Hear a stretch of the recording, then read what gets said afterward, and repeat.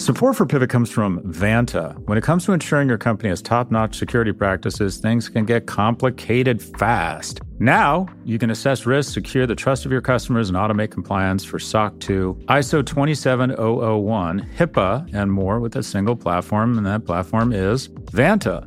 Vanta's market-leading trust management platform helps you continuously monitor compliance alongside reporting and tracking risk. Plus, you can save time by completing security questionnaires with Vanta AI. To learn why thousands of global companies use Vanta to automate evidence collection, unify risk management, and streamline security reviews, watch Vanta's on-demand demo at vanta.com/pivot. That's VANTA.com/pivot to watch Vanta's on-demand demo.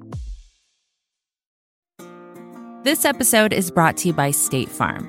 If you're a small business owner, you know that it isn't just your business, it's your life. And whatever your business might be, you want someone who understands. That's why you might want to check out State Farm Small Business Insurance. Why? Because State Farm agents are small business owners too, living and working in your community. That means they know what it takes to help you personalize your policies for your small business needs. Like a good neighbor, State Farm is there. Talk to your local agent today. Hi, everyone. This is Pivot from the Vox Media Podcast Network. I'm Kara Swisher. And I'm Scott Galloway. And Kara, I have not intentionally misled anyone. Now, I've misled everybody. I've lied to Congress. I've lied to the press, but I haven't intentionally misled anybody because you can't see into my heart. Can you believe this shit? I'll tell you, they cannot pay Jay Carney, who is, arguably probably the best compensated full-time liar in the world. Yeah. I love that. I love that response when Amazon was accused of basically lying to Congress. We didn't intentionally mislead anybody. You can't look into our hearts. It wasn't our intention to break the law. Well, it's not my intention to. I don't understand. I don't get it. Like this whole culture of lying, like essentially lying constantly, which I think, of course, Trump leads the parade. They're paid to do it. It's just an amazing. I don't know how people do it. I mean, I guess maybe it might be the scales have fallen off my eyes, but I just feel like people don't usually do that. But maybe they do. Maybe that's just the way we are. Well, I'll give you 2 billion reasons. All right. Sheryl Sandberg is worth $2 billion and has spent the majority of her career figuring out elegant ways to put lipstick over lies. So why wouldn't you want to grow up and be a liar like Sheryl?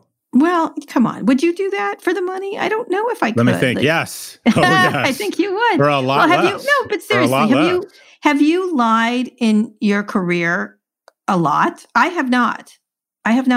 No, I would think the fib is as far as I've gone. Like, actually, you know what? It's not telling someone the absolute truth all immediately just to inspire their feelings. That's pretty much it. Like when you manage people, you don't say, like when you're getting rid of someone, you don't go, oh, you just suck. You just say, well, it's just not the right place or something like that. That's very different than actual lie. I can't recall an actual, like, serious lie to get something to happen. I think that it is very easy to make a series of incremental statements that are spin and to look at, this wasn't a hack. It was a breach. Yeah. We weren't hacked. It was a breach from one of our partners. And that was we're Facebook disappointed. One, yeah. We're disappointed in our partner. And we're proud of the progress we made. It's like, well, are we really proud of the progress we've made?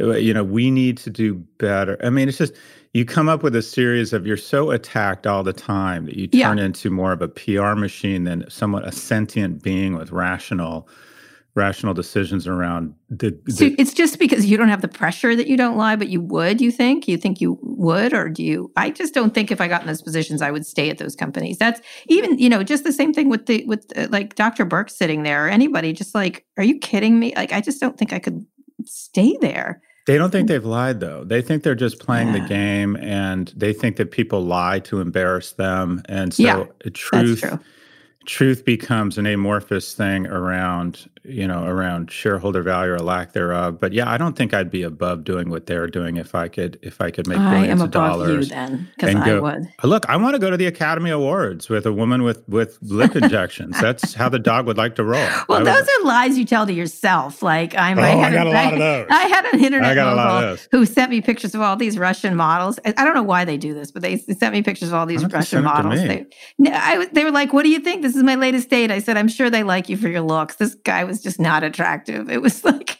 he was sort of a lovely person, but it was very funny. I love that. Do I lie to myself? Yeah, every day when I say I like myself, I'm just a fucking psychopathic liar. I like you, and that's not a lie. That's not a lie. But it's true. It's true. It's it's interesting, this culture of lying. I mean, and maybe it creates such a cynicism around kids. I don't know. I just feel like... You think it impacts kids?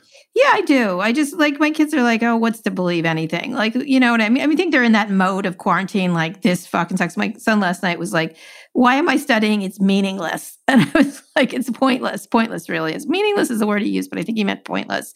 But it was really, I was sort of like, well, just learning for learning's sakes. And that only goes so far. I just think it makes them, it's a culture of cynicism around that I can't change. I've heard that so much from young people, like not everybody, but enough that it creates this sort of like, you know, and the pandemic on top of it it's just, I don't know. Maybe we're going for a beautiful spring at some point where everyone will turn around. But it's I think once you start down that road and then act like you're victims, when people question you, like it's the press's fault or stuff like that, you get in a very dark place, Scott, a dark place. I think to be a good, effective leader, you have to be, it's very difficult. You have to be 30 or 40%. You have to be psychopath-ish. Because the day before you lay off 40% of your staff, you have to put on a good face and say, this is why the company's doing so well. This is why you don't need to worry about layoffs. It is very hard you can't always be truthful as a leader of a company. You have to manage the narrative. And so it's like when you start lying all the time, I think it gets very difficult or very easy to kind of lose your base around this stuff. Yeah. And the only guide around anything, your truth becomes what's good for shareholder value because you can rationalize that that's what you're there for. It's like being that guy. Remember that guy? I forget his name. The spokesperson for Iraq. Joe Isuzu? Oh, Iraq. Oh, that guy. Yes. We are turning them back at the airports. We are beating them on the battlefield. I mean, that's right. What was that's he? what you turn into. Baghdad Bobby or whatever. They had dolls with the guy. That guy was awesome. Yeah, exactly. All right, we're going to move on. Okay, big story breakdown. Speaking of Amazon, we talked a lot about how COVID-19 may make Amazon even more essential. We talked about that a lot, and we actually talked about that very early. But it seems like Congress has been listening to Pivot and won't let COVID-19 deter them from breaking up Amazon. So this is the thing. So let's talk about the Senator Warren. This is your invitation to be a best friend of Pivot. I am actually talking to her. People. So maybe we can get her on to talk to us about this. Senate Democrats have been vocal about the antitrust violations. Last week, the Wall Street Journal, as you know, reported that Congress had been taking data from third-party sellers to create their own Amazon brand products and sell them on the platform. And actually, it's the same thing at Whole Foods. I was looking at all the products they now have, and it's the only stuff on the shelves actually is Amazon Whole Food branded products. This has been a crux of a lot of arguments that Amazon is anti-competitive and should be broken up. Back in July, Amazon testified to the House Judiciary Committee that they do not use third-party seller data to craft their own products, which is like, not so much. Amazon disputed the accuracy of the Journal's account and said, as Scott noted, that it did not offer, quote, intentionally misleading testimony, but that it would conduct an internal investigation into the report. In response, Elizabeth Warren, who really should be vice president, said, this is exactly what happens when you let a giant company be both the umpire and the player in the game. Ooh, a baseball metaphor. Amazon needs to explain why it misled Congress. We need to break up Amazon and big tech. So she's not backing down. And over in the House, Representative David Cicilline, who is a terrific guy. I think he's really interesting and smart man, who is the head of the House Antitrust Subcommittee, is pushing for a ban on mergers during COVID-19 outbreak as part of the next relief stimulus bill. His proposal will allow mergers only if a company is already in bankruptcy or about to fail. Any other deals would be on hold, at least until the national pandemic declaration is lifted. But, you know, they weren't going to be able to do it before this and probably not after it. So what do you think? What do you think about not just Amazon Line? We discussed that already, but the mergers in big tech. Now, Facebook put an investment into an Indian company last week we talked about. What do you think about this? We're in sort of the stasis or the worst of both worlds, and that is the big tech. There's a chill over acquisitions by big tech that are some of the most, other than Apple, are some of the most acquisitive companies in the world and are fantastic exits for shareholders and for employees at startup companies. So they're freaked out about raising any red flags. And at the same time, you still have companies that are so large and so powerful that small companies can't get out of the crib. So the fastest growing parts of our economy are in a stage of stasis where they basically aren't. You can't have both a chill around acquisitions and those companies suppressing innovation. So you have a lack of exits and you have a lack of startups. It's absolutely the worst of both worlds. I am heartened by the fact that Congress is going to or is contemplating breaking these guys up. And what I've noticed is, and I think this is true across all industries, so I interviewed Senator Michael Bennet, kind of my hero. He is indeed. Last week.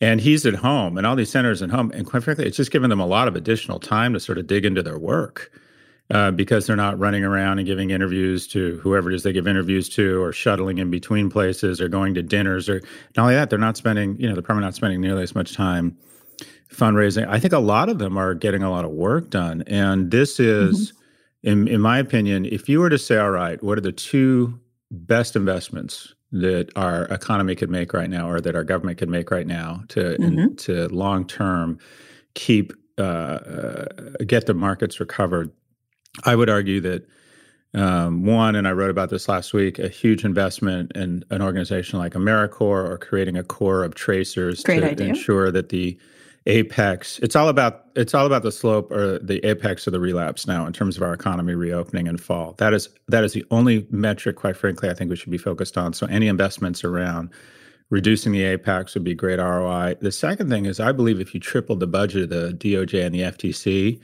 that people like me who are Amazon and Apple shareholders would benefit greatly, because I think these companies are worth more broken up than they are as one. So the DOJ and the FTC have been emasculated. They also politically, which was previous to this, 100%. But that would be those companies. It's like the IRS. For every buck you invest in the IRS, you get 8 back as the government. Right. The DOJ and the FTC have now become underinvested, like an asset class that has been abandoned. And so any investment there is going to pay huge dividends, because in every industry, and it's not just big tech, there's been a concentration of power among the biggest 2 or 3 companies, which is really unhealthy for the economy. So do you think it will happen? It's interesting that they're bringing it up, and of course they're doing it on the face of lies. But as we've talked about, this gives them a chance. This pandemic gives these companies a chance to be bigger and more powerful going forward. Is there going to be the political will to do that? Because again, they're going to want to turn to a lot of these companies, not just for donations and other and essential services like Amazon with delivery, Google with information, Google and Apple are making the contact tracing app. They want to be at cross purposes with these companies right now, if they're going to be things that are going to be the engine of return. I mean, that's, and if you want this kind of recovery, you may have to trade what they want, which is to get bigger.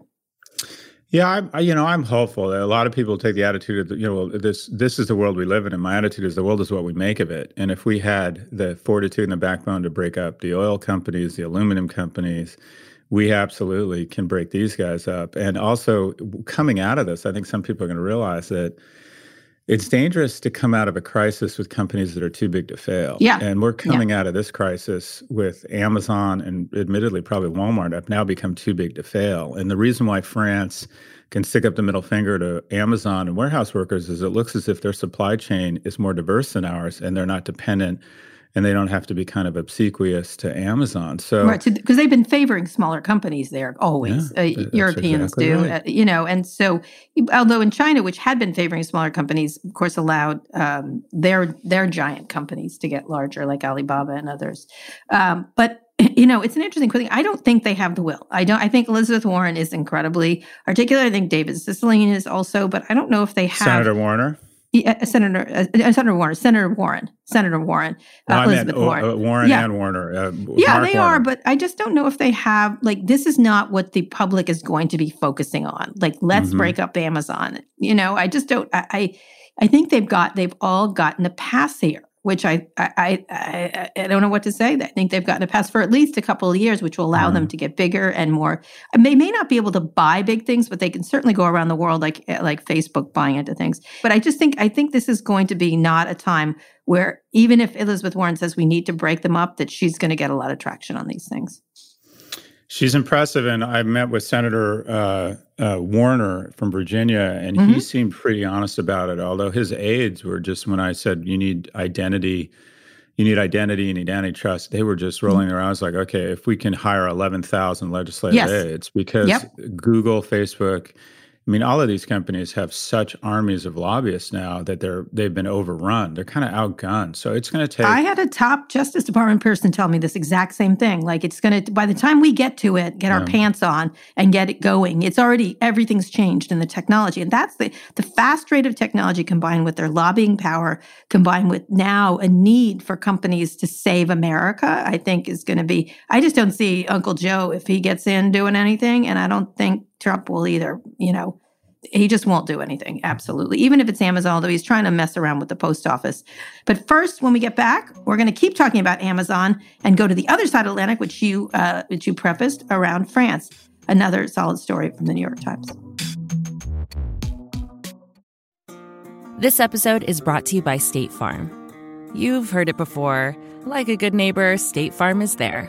But it's more than just a tagline. Because State Farm agents are small business owners themselves who live and work in your community. And if you're in the market for small business insurance, who better to work with than an agent who understands what it takes? State Farm agents can help you create a personalized insurance plan that fits your small business needs and budget. Talk to your local State Farm agent today about small business insurance. Like a good neighbor, State Farm is there. Support for this show comes from Slack. You're a growing business, and you can't afford to slow down. If anything, you could probably use a few more hours in the day. That's why the most successful growing businesses are working together in Slack. Slack is where work happens, with all your people, data, and information in one AI-powered place. Start a call instantly in huddles and ditch cumbersome calendar invites. Or build an automation with Workflow Builder to take routine tasks off your plate. No coding required. Grow your business in Slack. Visit slack.com to get started.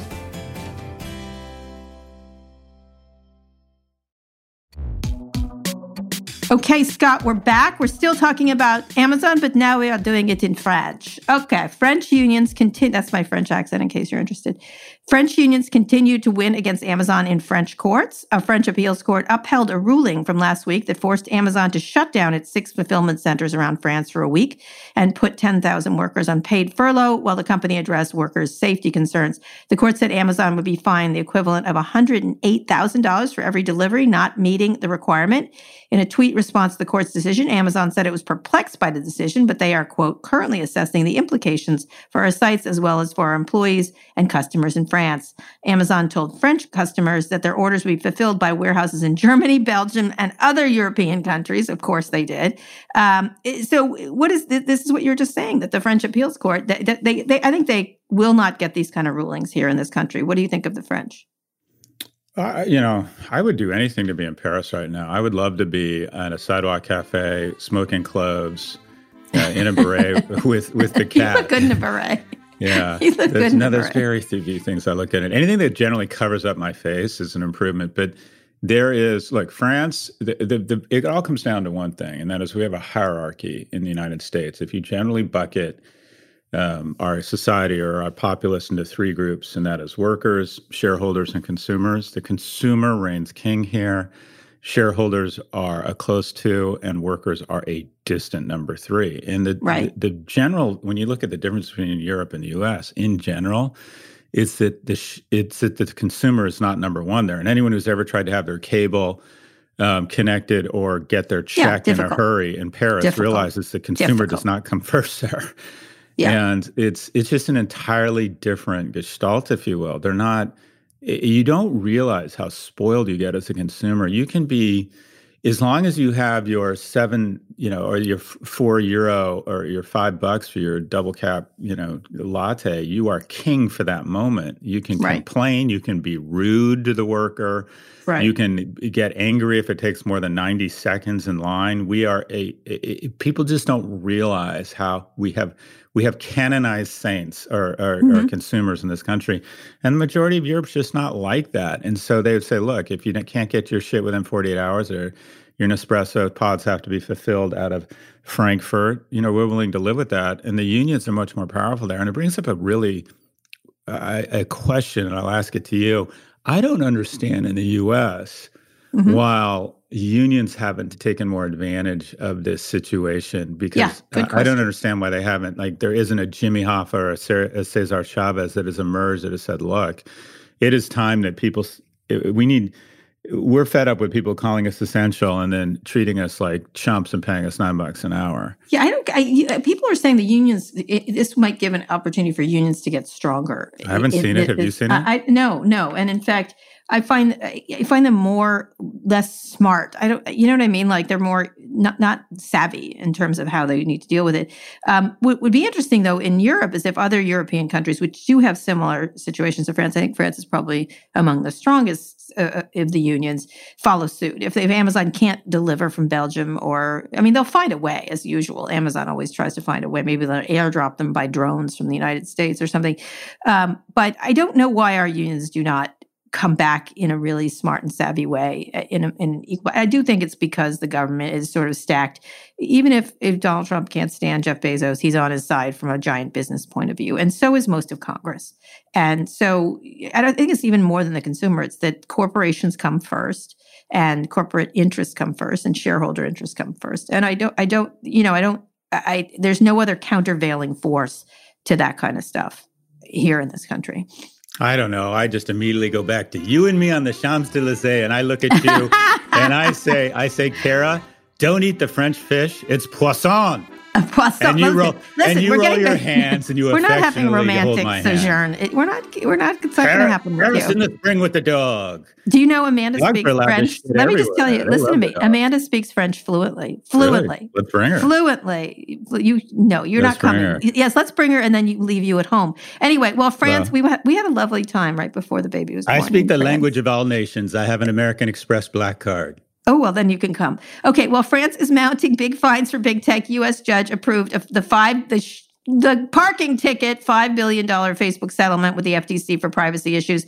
The deal had been reached last summer. The fine amounts to 7% of Mark Zuckerberg's net worth. The deal included tight restrictions on how Facebook treats user privacy. Both FTC and Facebook have been eager to get the deal pushed through, but advocates say the deal does not go far enough. The judge who approved the deal said it calls into question the adequacy of laws governing how technology companies that collect and monetize Americans' personal information must treat that information. The judge doesn't even like it, but the court had to defer to the FTC discretion for appropriate punishment. Now, in a statement, Facebook said the decision, quote, brings new levels of accountability and ensures the privacy is everyone's responsibility at Facebook. That's one of your favorite lies right there. Why did they need to wait for the FTC settlement to start implementing better privacy protections is a good question. And what would be enough to hold Facebook accountable here? They're starting a privacy oversight board, and that's very soon. I think they're naming members to it still. What do you think has happened here? I think they got away with it. That's my, again. Well, yesterday, my youngest took a Nerf gun we'd given him and went up short range and shot us. Why did you give someone a Nerf gun in a pandemic? But go ahead, move on. Oh, we'll do anything to just get them away from us right now. Anything. I'd give him a Glock if he'd go outside with it. Anyways, anyways, he decided to take this thing and immediately go over, load it up, admire it, and then go over to his older brother and shoot him at close range in the face. And this is tantamount to if I'd said, okay, here's your iPad, play 6 hours of Minecraft in exchange for shooting your brother in the face. And that is, it's not going to motivate the right behaviors. And when you charge Facebook 11 weeks of cash flow or 11 days of top line revenue for letting their platform be weaponized, for disregarding the Commonwealth, all you're saying to big tech is go shoot your brother in the face. It's just, and the opportunity here, this judge had such a big opportunity because my understanding is that judges, they don't discretion, have right? Yeah, discretion. They don't have the ability to overturn the punishment, but they have the ability to put the brakes on and say, I'm uncomfortable with this. Right. It needs to be. If someone kills somebody and they get 2 years in prison, the judge has the right to say, no, I'm not comfortable with this sentencing. And also on the other side, if they think that you're right, they have discretion. This judge, the opportunity here, and the absolute best thing that could have happened for the Commonwealth as it relates to Facebook would have been if they'd fined them $50 billion, because you don't want to put them out of business. It is an economic engine. It is a ton of innovation. It's an Well, they couldn't do that now. Again, the pandemic cover. They have, I think, $53 billion in cash. They wouldn't even. I mean, this is what would happen. The company the next day would be the same company, except all of big tech. Every CEO would have gotten in a room and said, okay, shit just got real. This might actually impact whether I can get a Gulfstream 650 or a Bombardier Global Express. So we got to really look at this. Instead, it's just become, okay, give some more money to the lawyers, keep the delay and obfuscation engine humming on all 12,000 cylinders. This was absolutely the worst thing ever, because it gave them the sense that we can absolutely buy our way out of anything. Right. So the judge, I think the judge. Why didn't the judge do anything? Why do these judges defer? I don't know enough about the legal system. I guess it's because there's laws and they have to respect the FTC. What do you think? I don't know. I think they can. They can do anything they want. I think they can absolutely do anything they want. And I think this fine, even if he had doubled it or tripled it, it would have made a big difference. But it doesn't send any kind of signal. And I know people in the FTC felt like they couldn't, because they didn't have the legal firepower, fight it. That was what you hear from inside when they're being deadly. A couple of them were public about it, the Democratic ones. The others were much more like, well, this is the best we can do. We figured it out. And I'm sure that probably was the feeling when they did sort of the risk analysis of doing this, is we can't fight them in court. We can't win. But I can't believe this judge couldn't do something about it. Say, you know what, this is crap. Because of course, then he goes out of the way to make a statement about it, but then doesn't put any, Nerf gun behind it, essentially. He doesn't say, no, he calls into question, therefore I'm tripling the fine and they can take me to court. You know what I mean? Huge missed opportunity. But again, it might be this atmosphere. It might be that nobody wants to. I think you're going to see a lot of these signs is them slipping out of one thing after the next. And they aren't going to, I don't know. It's the money that holds them accountable, because shame doesn't do it. These things, they always have an excuse for why the privacy protections weren't better. And money there's not enough money. I mean, I guess maybe just, is money the only thing that would hold them accountable? Or do you have anything else, any other idea from the court of pivot, which you could do? Well, I'm curious to hear your idea, but my go-to is antitrust.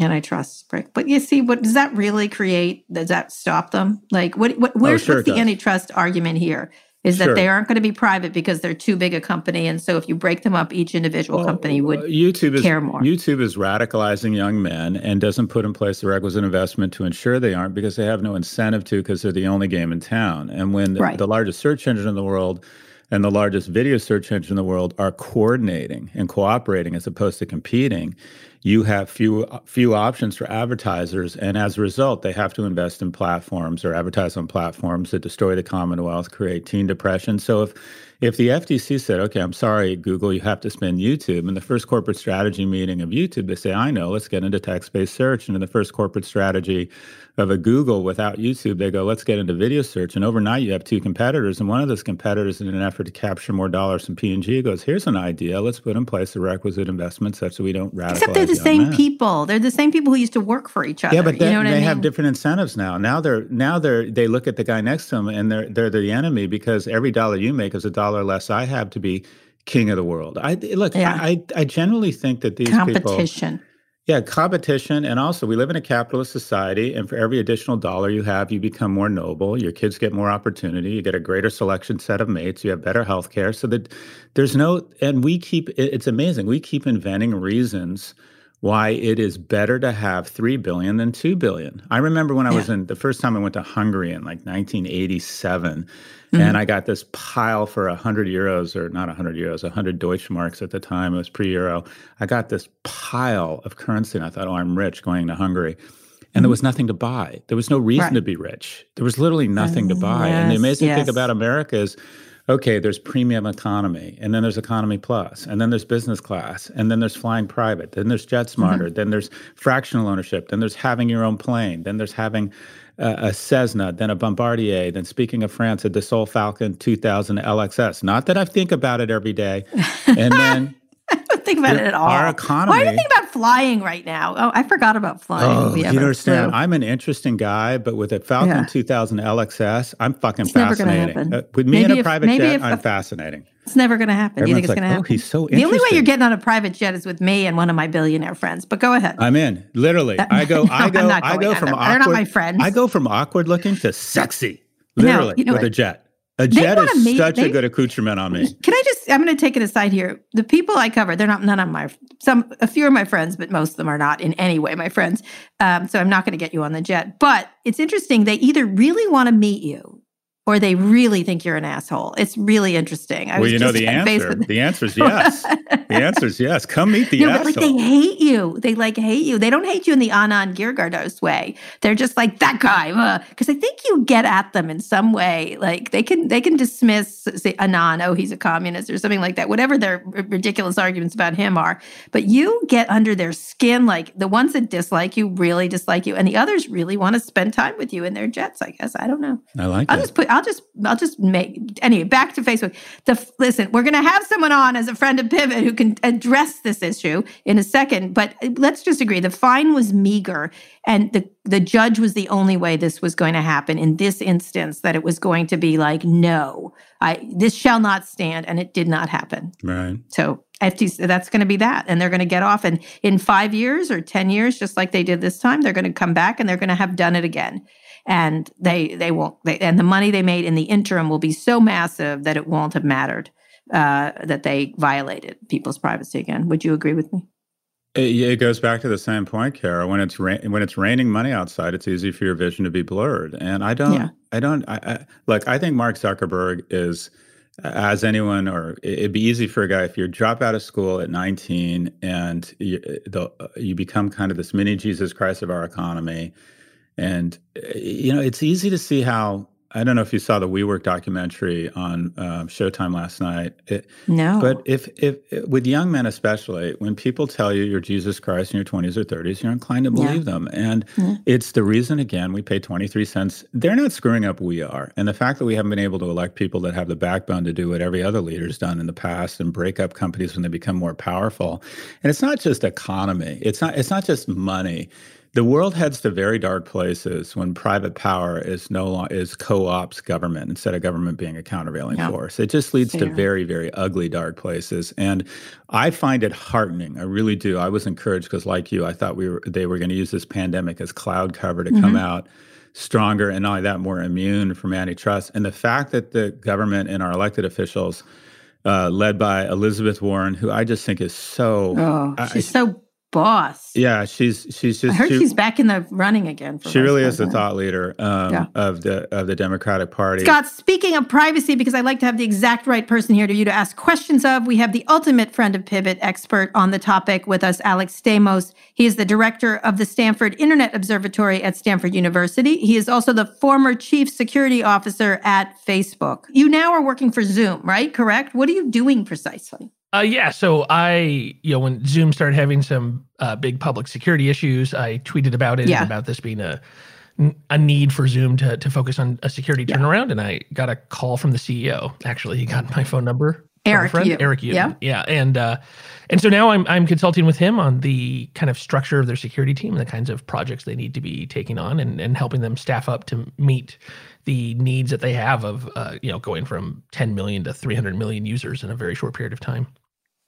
All right. So why did they go with you? I mean, is it just like trying to cover? I don't mean to be rude, but you're like a guy, people are like, oh, trusted guy. So now they're really serious. How did you, what was were there any strictures you put in place? Like, if you don't do this, I'm cover for you, I'm coming at you afterwards. Or was there any deal? Nothing like that. I mean, the reason I took it was, we had this initial phone conversation for something like an hour, and I sent him this big email of all the things I think they should consider. And then the next day he announced that he was implementing a bunch of those. So, the fact that within 24 hours, he was taking my advice at working with CEOs that care that much about fixing security problems. It's actually somewhat of a unique position for me. They usually ignore you, right? And then you get in a fight and stomp out. That's I think an oversimplification. I think it's hard being a CISO, right? Like, it's a really rough job because you're the highest up person in the company whose entire job it is to be a Cassandra, right? To go around and say, oh my God, here's the risks that we're taking on. And then to try to You're the ultimate cost center. Yeah, and right, you're complete, you're all L, you're no P. And it's a critical job, but it's also not a very, liked one. So Alex, I have a question. We talk so much about Facebook and, to a certain extent, we're sort of heckling from the cheap seats. You were at the company and you've had a chance you were at different companies before and after and at great companies. Can you try and distill what is unique about the Facebook culture and if and why that culture has led to them maybe getting in more trouble than the majority of tech companies? Yeah, that's a leading question, so you can disagree with the premise. And it's the backdrop of the settlement being approved by the court, and the court sort of slapped them on the way out, but still allowed them to get away with that settlement. Yeah. Okay. So I have some opinions on the settlement. I think the FTC is actually aiming totally at the wrong. If they want to punish Facebook, they went the wrong direction. But to Scott's question, Facebook is Mark Zuckerberg, right? So I think to a much greater extent than almost any other large tech company, it is still a founder-led company. And so as a result, it can move rather quickly when he really wants to do something, right? As you know, Scott, like business is all about kind of organized capital, right? It's about the ability for people to do lots of things together in a coordinated fashion and to apply their resources very, very quickly if you want to be successful. And Facebook can do that because Mark is the center of everything. The flip side is, something that was really interesting when I got there is it's actually a shockingly small C conservative company in that the people at the top, when I got there at least, the people at the top had not changed for 8-9 years, right? It was this. Yeah. And they thought it was great. They celebrated. Right. Well, and they had been through, when many of these executives had joined, they were part of kind of the adult supervision that Mark had brought, right? Sheryl Sandberg, Mike Schrepp, Jay Parikh, a bunch of folks in product, right? These were the adult supervision of like Mark bringing on, I need help to build this company. And they went through round and round of people saying that they're going to fail, right? They went through, people saying, oh, this thing's so stupid. Oh, you'll never monetize. You'll limit, they had this bad IPO. MySpace will crush you. Right. MySpace will crush you. Google Plus will crush you. You'll never figure out a way to make money on mobile. Right. And so every one of these times. Overpaid for Instagram. Everyone. Buying Instagram's a bad idea. Right. This is what Mark was told. And this group of people went and they succeeded. And the result is, I think there's a little bit of, like Napoleon won all his battles and still he started losing, right? You end up with a situation where if the same group of people is successful, they look back at their decisions and it's hard for them to separate out the decisions that were actually critical to success and the decisions that weren't. And then what are things that are no longer relevant? And I think that's like that was for a while a core problem at Facebook, which is there's this real, again, small c conservatism, this looking at the past and, the company was so much better back then. It was a smaller company and it was great. And we made all these right decisions. And so as a result, the circle of people around Zuck is very, very stated and it's fixed. And it's very hard to get those people to kind of re-question the decisions they made. And if you look at the issues that I was involved in around, safety and security, misuse of the product, most of the decisions that were made, in 2009, 2010, 2011 were fine at the time when Facebook was like this fun thing that you played Zynga games on and that you super poked people and stuff like that, right? Remember but those decisions were no longer relevant in 2015 by the time it had become the world's most important media platform. And that, like, it's very hard to get people to revisit decisions that they have personally made, even if the situation has changed. And I think that's one of the core problems.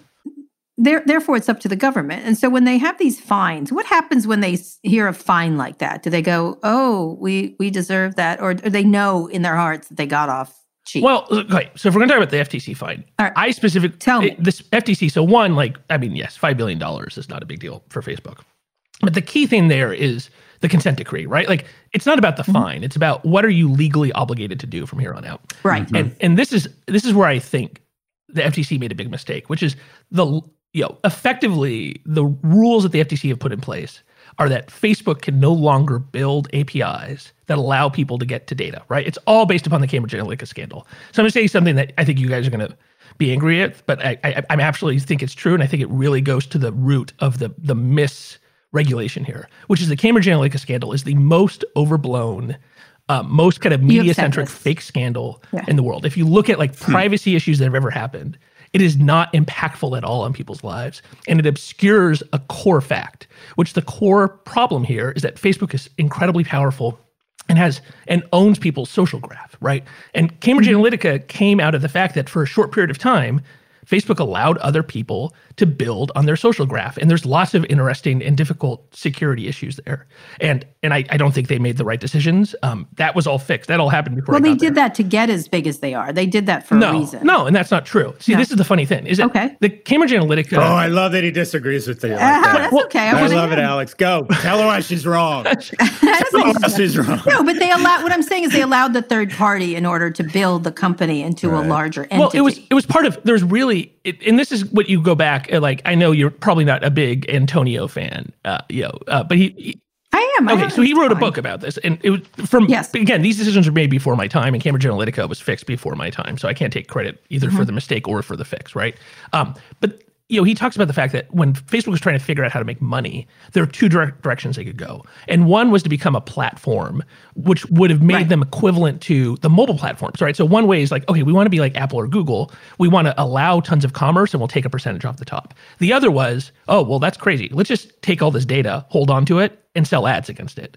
And in the long run, the let's be a data monopolist and sell ads against the data that we have was the decision that made the most money for Facebook. But they didn't kill the old API because they're making something and such. And so it was basically running these two businesses. And so it wasn't a big deal to close the API they allowed for Cambridge Analytica because at that point, they were making all their revenue from ads. And so back to the FTC consent decree. Effectively, the FTC consent decree is telling Facebook, you are never, ever, ever allowed again to create any API that allows somebody to compete with you on the social graph. You don't have to be in a business you don't want to be in anyway, is what you're saying. Essentially, it's a get out of jail free letter. Like the real risk to Facebook is competition. It's not regulation, right? It's one of the big motivations of Mark at all times is he does not want to become MySpace, right? He is always looking over his shoulder at who the competitor is coming up from behind. And that's, of all the things he's good at, that is the thing that he is best at. So therefore, and I want to get to a couple more questions, but therefore breakup, we were just talking about this, is breakup the way to do that? Or how do you push more competition into the marketplace? Should Facebook be broken up?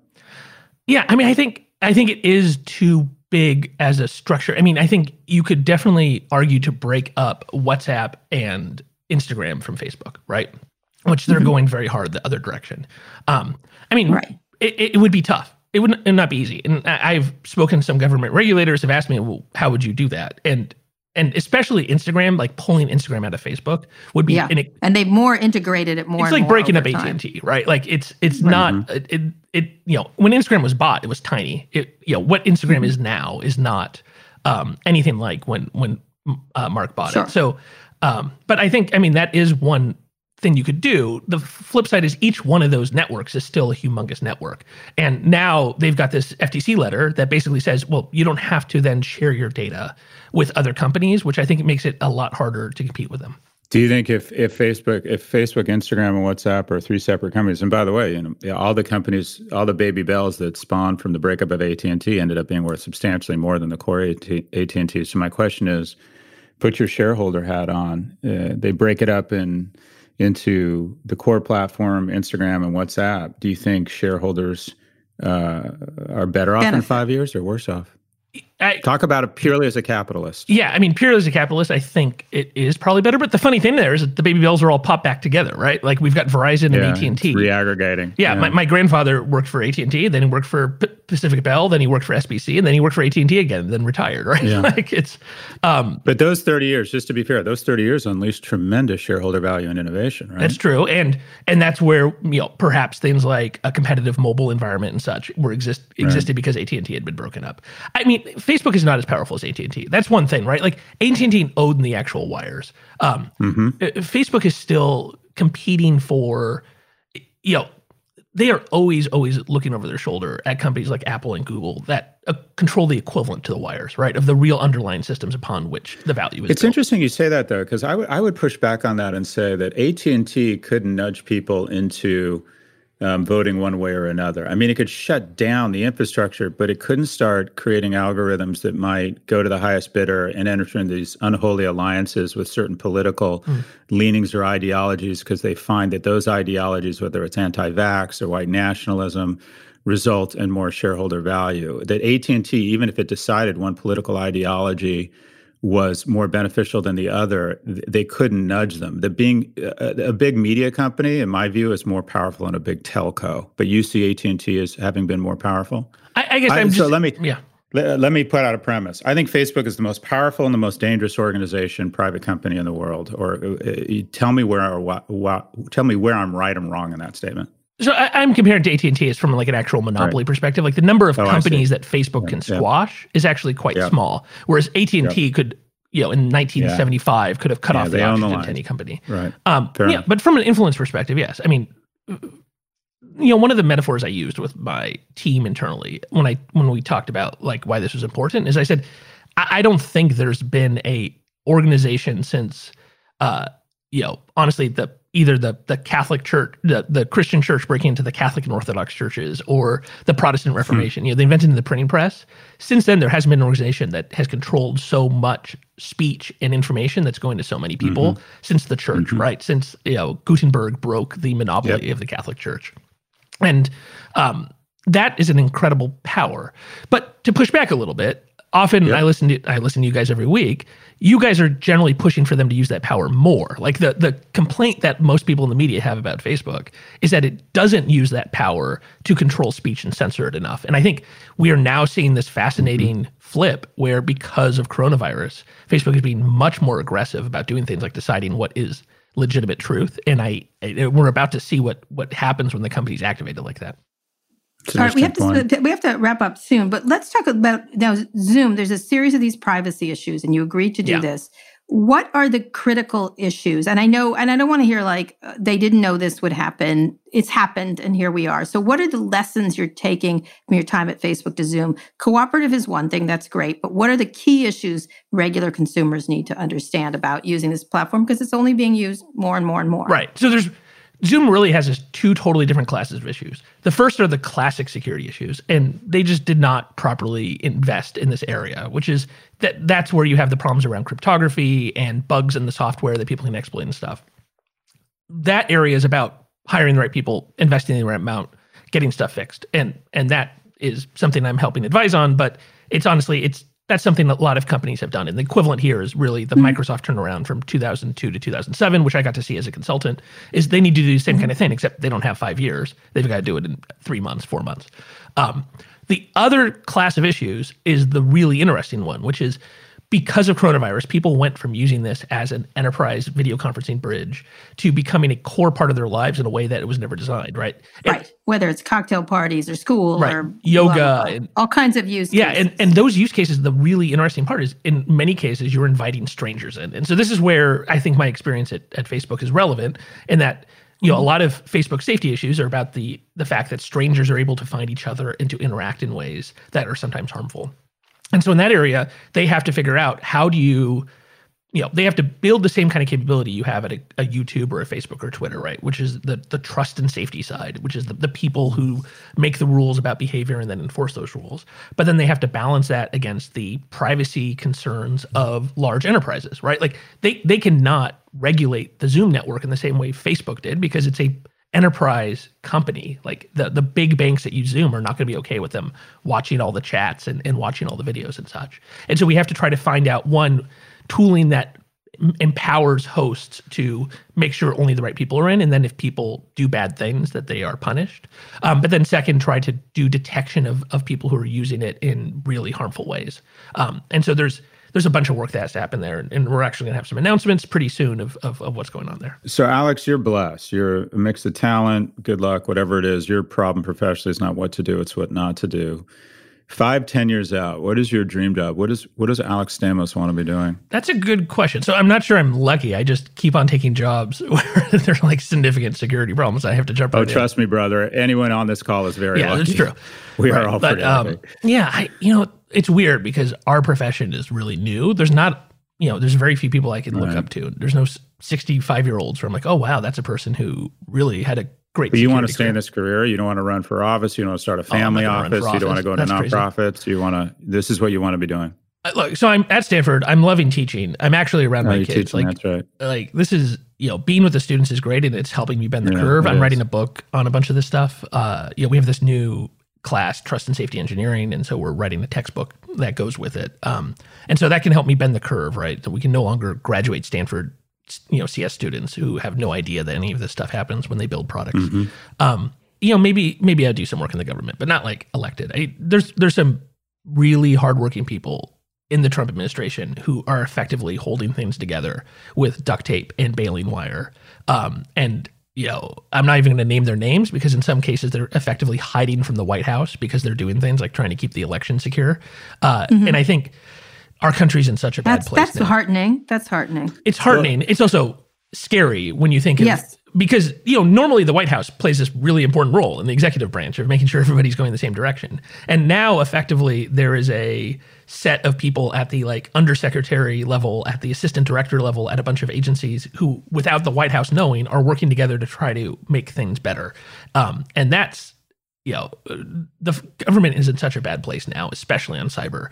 We were already in a bad place during the Obama administration, but we have really lost the thread while countries especially the People's Republic of China, but also the Russians, the Vietnamese, India, there's a lot of countries that are now using offensive cyber as a big part of their growth strategy. And the U.S. has lost ground while everybody else is gaining ground.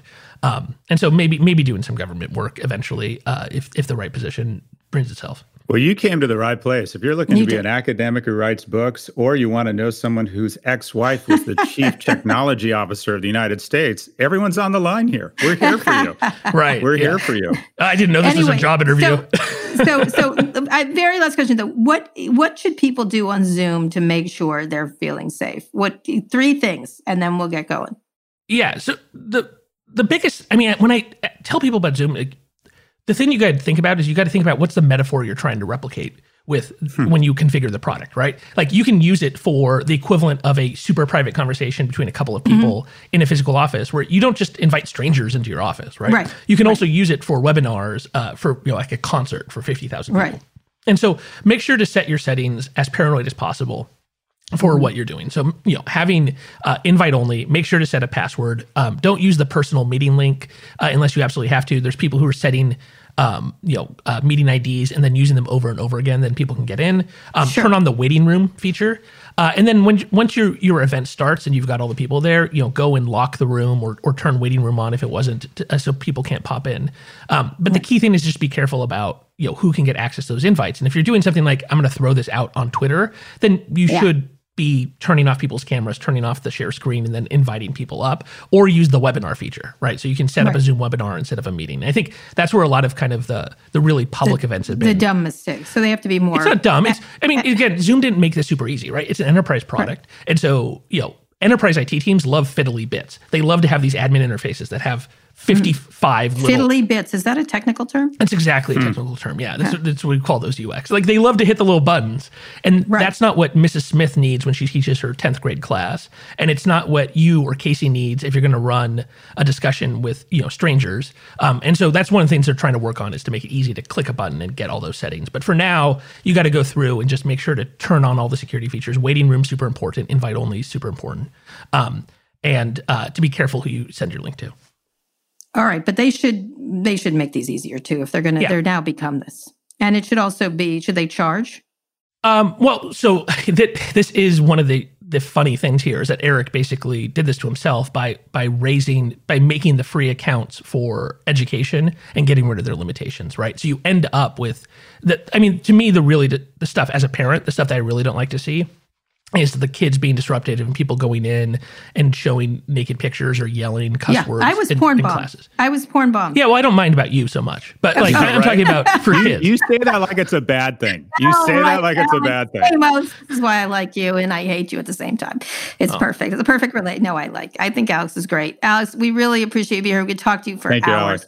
It's really helpful. Fix the Zoom so the kids can be safe. All right. Yeah, we're working on it. All right. I appreciate it. Keep Thanks teaching, for being Alex. here. Yeah. Bye. Thanks, Scott. All right, Kara, break time. We'll be right back with wins and fails. This episode is brought to you by Shopify. Forget the frustration of picking commerce platforms when you switch your business to Shopify, the global commerce platform that supercharges your selling wherever you sell. With Shopify, you'll harness the same intuitive features, trusted apps, and powerful analytics used by the world's leading brands. Sign up today for your $1 per month trial period at shopify.com/tech, all lowercase. That's shopify.com/tech. Support for this show comes from the Harvard Business Review. You know, there's this idea in business that some people are born to be leaders. You either have it or you don't. But leadership, like any skill, can and should be learned over time. Whether you've climbed to the top of the corporate ladder or are just starting out, you'll find valuable insights at Harvard Business Review. Harvard Business Review is a leading destination for smart management thinking. And on their website, hbr.org, subscriptions are just $10 a month, which gives you unlimited access to the same level of expertise. Things like case studies, newsletters, podcasts, articles written by some of the world's top minds. I use HBR in my research when I do articles or when I'm thinking about what to talk about on Pivot. I find them really interesting. I find them complete. I find them different. And you can find all kinds of industries covered. While much of Harvard Business Review's content is available for free after signing up at their site, subscriptions to unlimited content start at only $10 a month. What a bargain. Go to hbr.org/subscriptions and enter the promo code PIVOT right now to get 10% off your subscription. Again, save 10% off your HBR subscription. Go to hbr.org/subscriptions and enter the promo code PIVOT.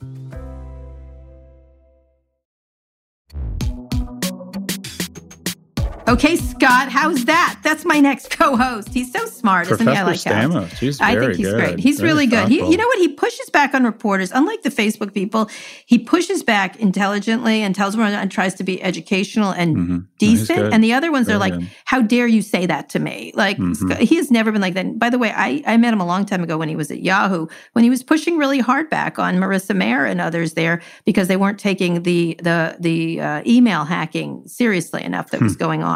And he was, he left there over that. He sort of stalks out angrily. Anyway, we're going to get back to wins and fails. Obviously, Alex is a win. But what are your wins and fails? I'll start with my fail. I think Zoom stock is going to get cut in half in the next 180 days. On Friday, it breached the value of Airbus. So Zoom, a video conferencing technology, now has a greater market capitalization than the second largest manufacturer of commercial airliners. And I think that, by the way, if they go to $23 billion instead of $45, it's still an incredible win. But the stock's gotten ahead of itself because there's a pretty large cohort of investors who are all trying to figure out. By the way, we said this stock was going to go up when it was at 100. But what I'm saying now, and it's dangerous to be a trader, I think this thing at $160 is overvalued. One, because it's inspired just a massive number of competitors. I've gotten calls just in the last 7 days from VCs who've asked me to help them evaluate video conferencing competitors. We're using Squadcast instead of Zoom. You're going to see competitors around education, different verticals, different concerts. Zoom doesn't scale that well beyond 1,000 people. There's going to be ultra secure versions of Zoom. So basically, they've inspired a ton of competition, including who announced last week a Zoom competitor, Kara? Who? I'll give you a hint. Alex Stamos worked there. Facebook, yes. Yeah, Facebook, of course, because they couldn't think of themselves. But also, there's tons of people doing this. There's Microsoft, there's other, Google, obviously, Cisco has WebEx. Everyone's going to double down. That said, nobody's got sort of this has been the biggest consumer marketing event for a company of all. I think it's going to get acquired. That would be my guess. That would be, there's only a handful of companies. Name. Yeah, but there's only a handful of companies. Like at $45 billion, that means you have to pay $60 to $70 billion to acquire it.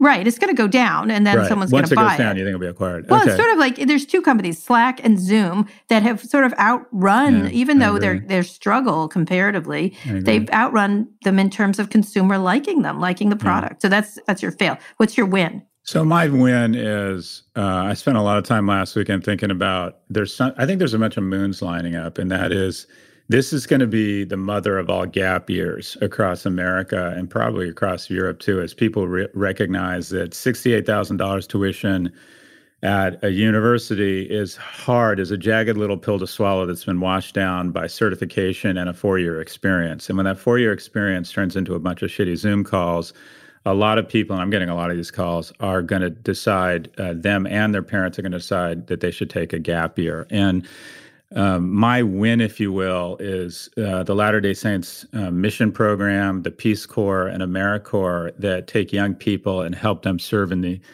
agency of others. And I always say greatness is in the agency of others. That help them at a young age develop grit, work hard. The missionaries, I love missionaries. They work 6 days a week, 12 hours a day, focused on something bigger than themselves. I think the Peace Corps is a wonderful thing. AmeriCorps is fantastic. And I think there's a huge opportunity given that the key to our economy moving forward and our society's superpower, America's superpower, and that is maintaining our optimism, is all about now the apex of the relapse. And the key to flattening that curve, if you will, is simple algebra. It's testing, tracing, and then isolation. And it looks to me like the weak point in that now is tracing. We only have 2,500 tracers around the United States, which are mostly focused on foodborne illnesses and STDs. And I think there's an opportunity to take all those gap year 18-year-olds and put them to work in what I would call some sort of AmeriCorps-like army of people to trace and using handheld technology, ask them to work exceptionally hard, and give them the opportunity to serve in the agency of something greater. And what would you have? Young people, we send 19-year-olds to the front lines in Kandahar and all sorts of hotspots around the world. They're not immune to bullets, but to a certain extent, this army of super soldiers would be immune to this virus. And I'm not an epidemiologist, so I'll only report what I've read, but my understanding is the mortality rates and the severity of the disease is much lower among people who are under the age of 25, that this is, in fact, an ageist disease. So the idea of tracing— Not totally, but okay, all right. An army of tracers— and giving them the opportunity to go to work and do something bigger than themselves. Because part of the reason we had such fantastic leadership and legislation and bipartisan cooperation in the 50s and 60s is that the majority of our elected leaders had served in uniform, and they felt they were all there in the agency of something bigger than their parties. I agree. That is important. We need to reestablish that sense of empathy and cooperation. I think we need a massive effort. And if you were to give all of them, say, 25 to 100% remittance on tuition post, similar to what the armed services do, post their service in what I'll call the Corona Corps or AmeriCorps, you would have a reduction in cost of college for a lot of middle-class kids. And we might emerge or generate a generation of leaders that understand the importance of cooperation. Wow, that would be like a great program if our leaders had the ability to do that, but they Well, here's the thing. Do the math. I've figured the math. 500,000 people, $30,000 for 2 years, 25 to 100% off their tuition. That costs $50 billion. And the way to think of it is it's a 2% insurance policy on the $2.5 trillion stimulus to ensure we don't have to pay it again. Yeah. So I'm really trying to promote this idea of a volunteer corps of young people that take advantage of the insufficient education we're going to have for the next 12 to 24 months at the university level, and an opportunity to establish a generation of people who are more cooperative and think bigger than themselves. So anyways, my winners are AmeriCorps, the missionaries from the Latter-day Saints, or the Peace Corps. By the way, Peace Corps, including the wrestler China and Reed Hastings from Netflix. Yeah, both Peace Corps volunteers. Like that. And I wanted to be in the military, just so you know. Was not allowed because of the gay thing. But let me tell you, my win and fail, same thing. Clorox. Clorox, go disinfectant. I love disinfectant. Thank you, Clorox and Lysol and all the other disinfectants. I got a straw in my bottle of Clorox because I heard what the president said. Thank you for them for saying that. The fact that they had to say it is appalling, and obviously the fail is the ridiculous, and then pretending they didn't mean it. This administration is out of frigging control. That is just like, I know we say that all the time, but like drink disinfect, like inject it. And I was and then I was kidding. Like what?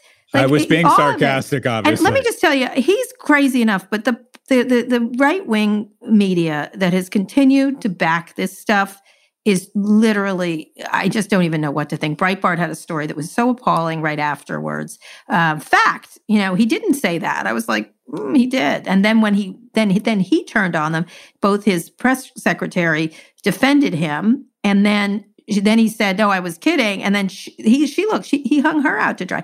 Like the amount of people he throws under buses on a daily basis because of his lunacy is really quite amazing. Look, but they deserve it. If a bunch of Hannity viewers want to take the ultimate Tide Pod challenge, I just think that's natural selection in Darwin. All right. Look, go for it, guys. All right. Okay. Nonetheless, thank you, Clorox, for putting out a statement that people shouldn't drink you. Good idea. I appreciate that. Speaking of marketing, we didn't intentionally want you to take our Clorox. Anyway, I appreciate it from them. And I can't believe I appreciate that statement. Anyway, Scott, what's on tap for you the rest of this week? We're going to have a lot to talk. It's going to be a busy week, I think. Busy week. I got a lot going on. I'm filming my first TV show, premiering on Vice, May the 7th. Yes, we got to get you on the podcast to talk about it. That's right. And, everything's kind of blending. There isn't really a next week. Everything's just sort of blending. What are you up to? Your life's much more interesting. I have an interview with Joe Walsh. I've got an interview with Joe Walsh, the singer? He ran for president. The one who used to be really conservative and then he became not as conservative. He ran against Trump. Oh, the guy who loved Trump and now hates him? Yes, that guy. I'm going to talk to him. I'm talking. Bitch. Ask him how he became such a bitch. Okay, I'll tell him. That's exactly how I'll ask him. It's shocking that people don't like me, isn't it? Isn't it shocking? I know. And then I'm interviewing Ryan Murphy. Who's that? He's the Canadian actor? Oh, no, that's Ryan Reynolds. I'd love to interview Ryan Reynolds. Ryan Joe Murphy. Walsh saying you can leave your hat on, right? I've got that right? Listen to me. Ryan Murphy created Glee. He created American Horror Story. He has a new series called Hollywood, which is it looks fantastic. He's a really great creator of TV shows. He did that big deal with Netflix. Along with Shonda Rhimes did one, and he did one. Ryan Murphy, and he actually claimed to fame. He and I were interns together at the Washington Post, and so we hung out like one summer all together. He's an amazingly interesting guy. So he is now sort of one of the most premier producers in Hollywood. So we're going to talk about all that stuff and what it's like to be at Netflix and stuff like that. So that sounds good. It's going to be fun. I will bring back stories for you. Anyway, don't forget, if you have a story that you're curious about and want to hear our opinion on, email us at pivot@voxmedia.com to be featured on the show. Scott, please read us out. Today's episode was produced by Rebecca Sananes. Our executive producer is Erica Anderson. Special thanks to Rebecca Castro and Drew Burrows. If you liked what you heard, please hit the subscribe button. Send in your questions. Hope you have a wonderful week, and we'll look forward to seeing you at the end of the week for a breakdown of all things tech and business.